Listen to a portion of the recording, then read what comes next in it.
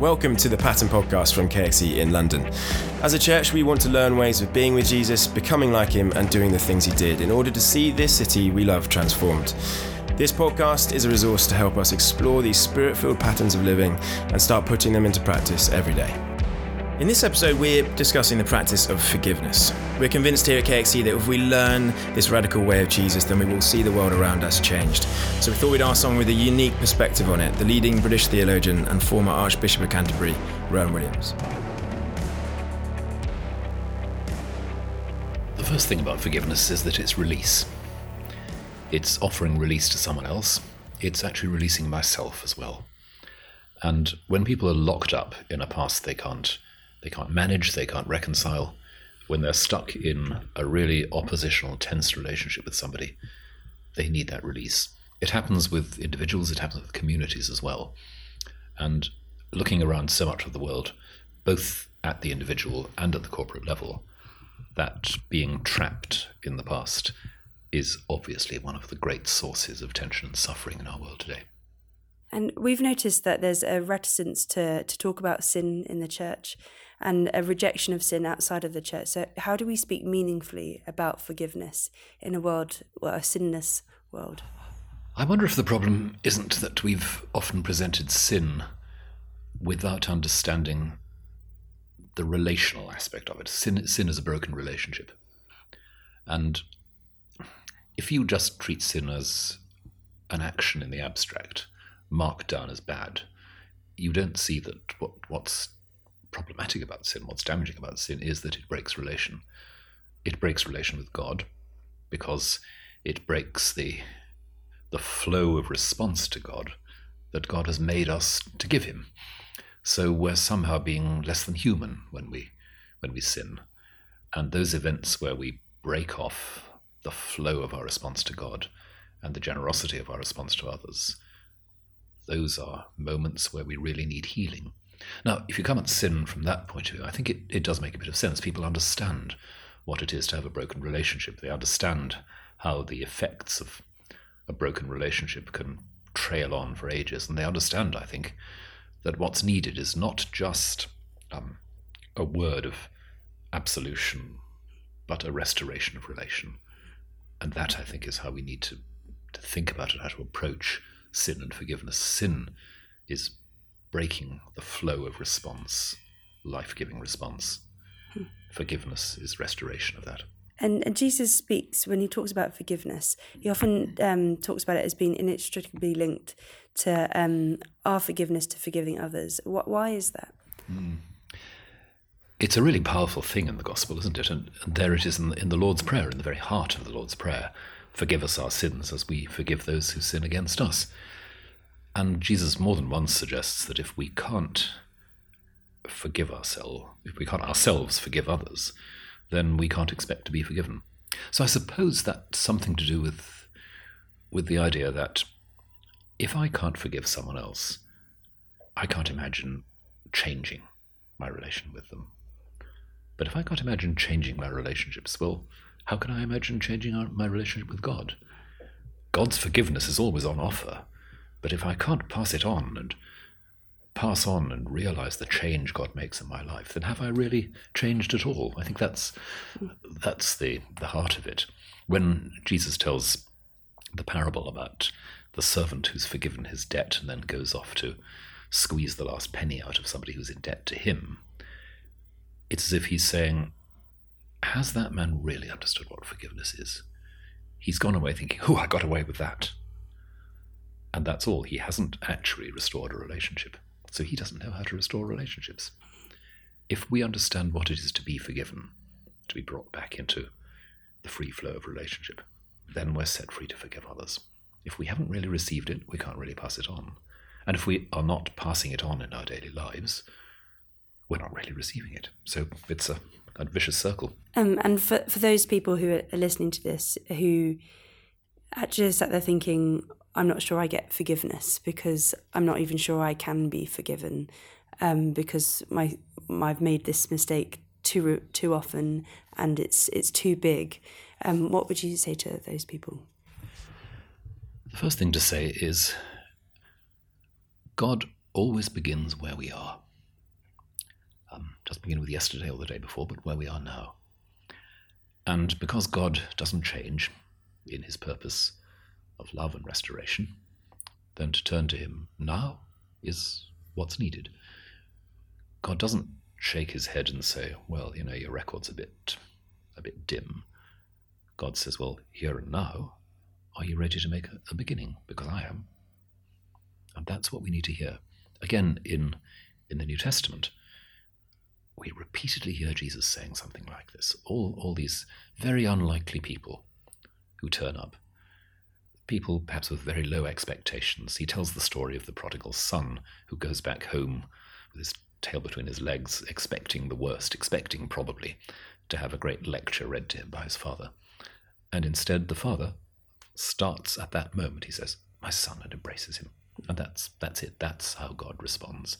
So we may carry enormous burdens of guilt, of fear, of shame.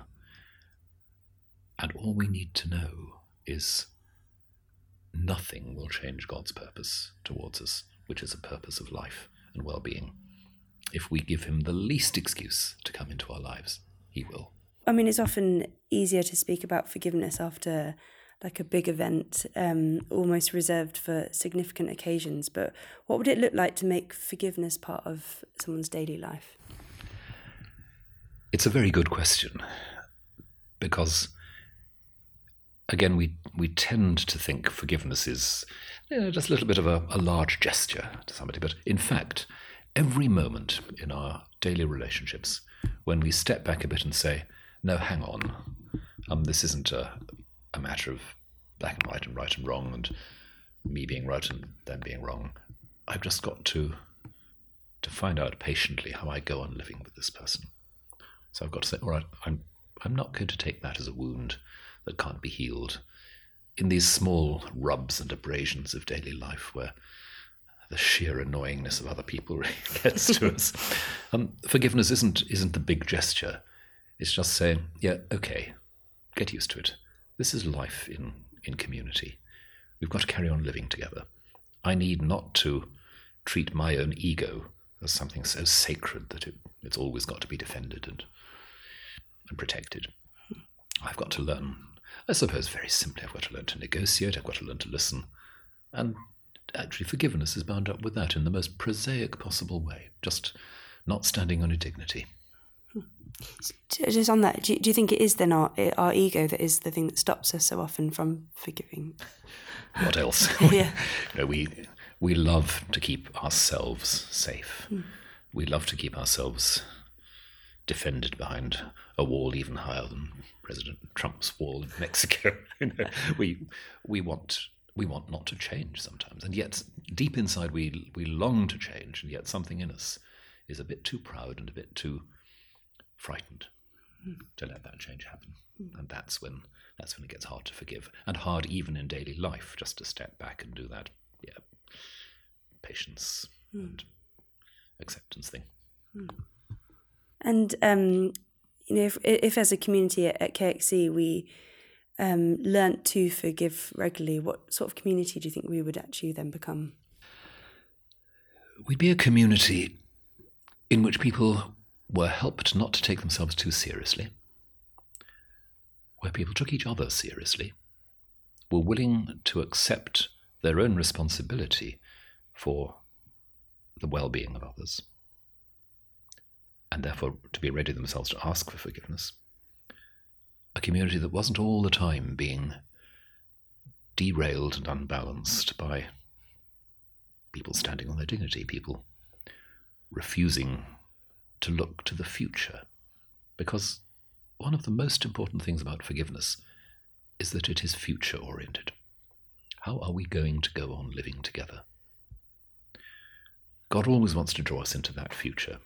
He wants to say, we're released from the things that trap us in the past.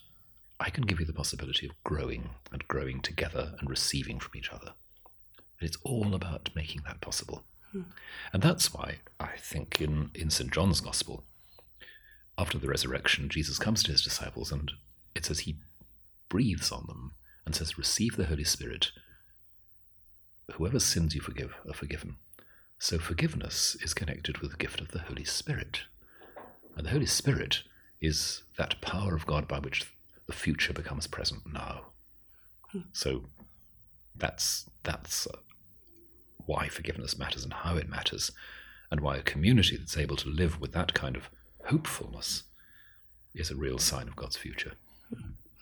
You said something there about the community, the responsibility we have for one another. So perhaps rather than a sinless society being the problem, perhaps it's individualism that is the problem for us, forgiving sin. Do you want to maybe just mention something about that? Yes, I think that we have in our contemporary society a very strong sense of individual entitlement. And that's not all wrong. There's a real, absolutely genuine priority to the dignity that's inherent in everybody, and we can't ignore that, we can't minimize that. And sometimes in church communities, as in other communities, we have overridden that, and it's done us no favours. But the pendulum can swing too far to the idea that what matters most is that I feel all right. And that's not a very good basis for life together. So there really is an issue, I think, about individualism. Every individual, every person deserves to be treated with absolute respect. Their needs need to be listened to and cared for. No discussion about that. But what if I turn all that into this idea that the priority is always going to be what makes me feel better? Then I'm not going to be listening very hard to others. I'm not going to be saying, well, what do I need to yield here so that the other can flourish a little bit more and we can actually grow together? Forgiveness is all about that too. So it's deeply involved with community. And again, with the Holy Spirit, who is the Spirit who makes connections and creates community. And I think this is probably one of the biggest questions that people will be having, is what do you do if you're struggling to forgive something where, it's a deeply painful situation? What would you say to someone in terms of how to move forward in that? One of the worst mistakes we can make sometimes as Christians is turning forgiveness into another kind of law rather than gospel, and saying, well, you've got to forgive. And again, we sometimes have that in the church, people pushing someone to forgive, and sometimes in the most inappropriate contexts possible. Take someone who's been living with the memory of abuse as a child, or who's in a violent domestic relationship. Sometimes the church has told people like, oh, just forgive. And that's another turn of the screw, it's another kind of violence to them. So forgiveness can't be rushed.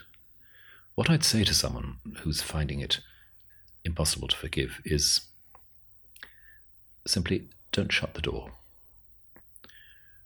Pray that something may be possible for you, which will change the way you see someone else, the way you see your own history. Pray that that'll be possible. Don't force it. Don't feel under pressure. Don't feel you're being manipulated into something. But just remember,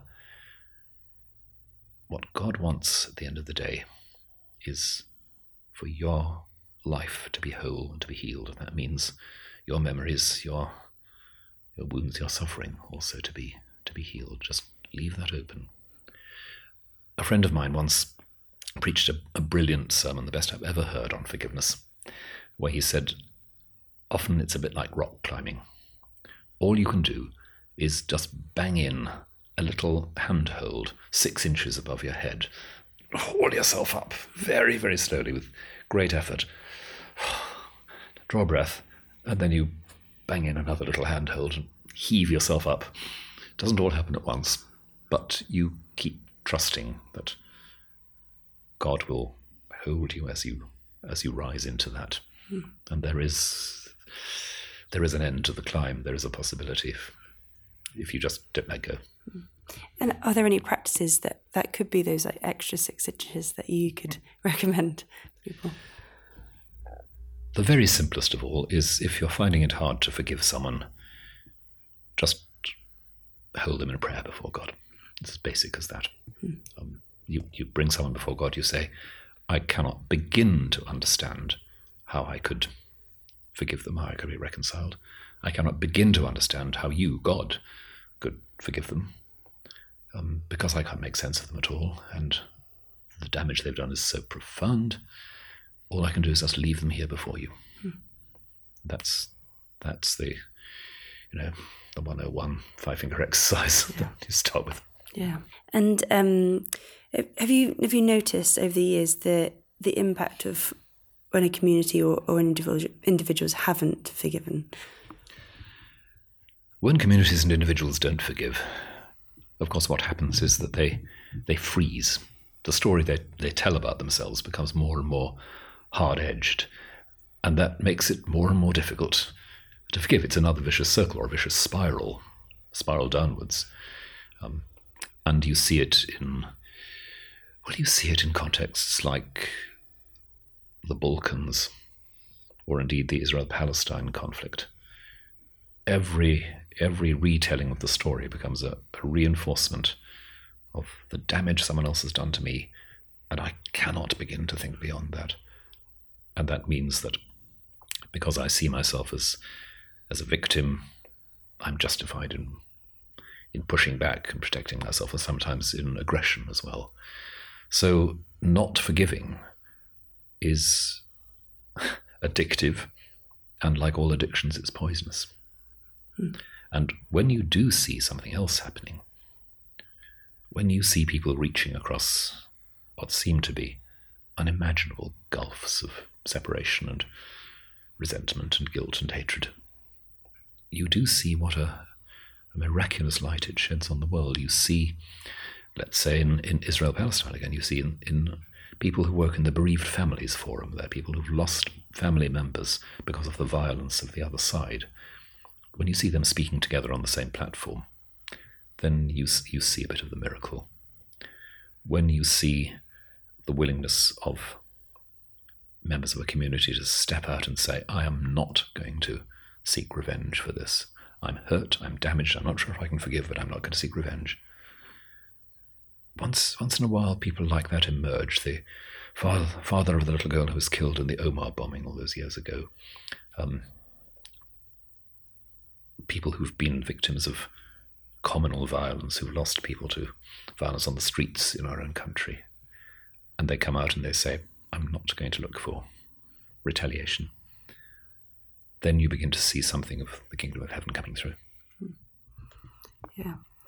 And for someone who's new to this whole idea of forgiveness, just funny, where would they start? What's their first steps? The first step, I think, is just to ask yourself, rather as Jesus asks people in the Gospels, do you want to be healed? Because to be injured, to need to forgive someone else, is also yourself to be wounded. And you have to ask, do I want to be whole? Because maybe there's a process then that I need to start on. It won't happen overnight. It's not a quick fix. It's not saying forgive and forget. It's saying am I willing to start on this process, which just might restore me to where God wants me to be, and to where the human race needs me to be in that flow of response to God. And how might that look like in a daily practice? Taking time to look at your reactions. If you've had a day with stressful meetings, with difficult exchanges, rude emails, whatever, look back and say, am I happy to leave it there? Or is there something to be done, something to be restored? As basic as that, just a few minutes at the end of the day saying, what's the unfinished business? And would I like to see it finished? And if I would, can I just open the door a little bit and say to God, well, go on, start making a difference then.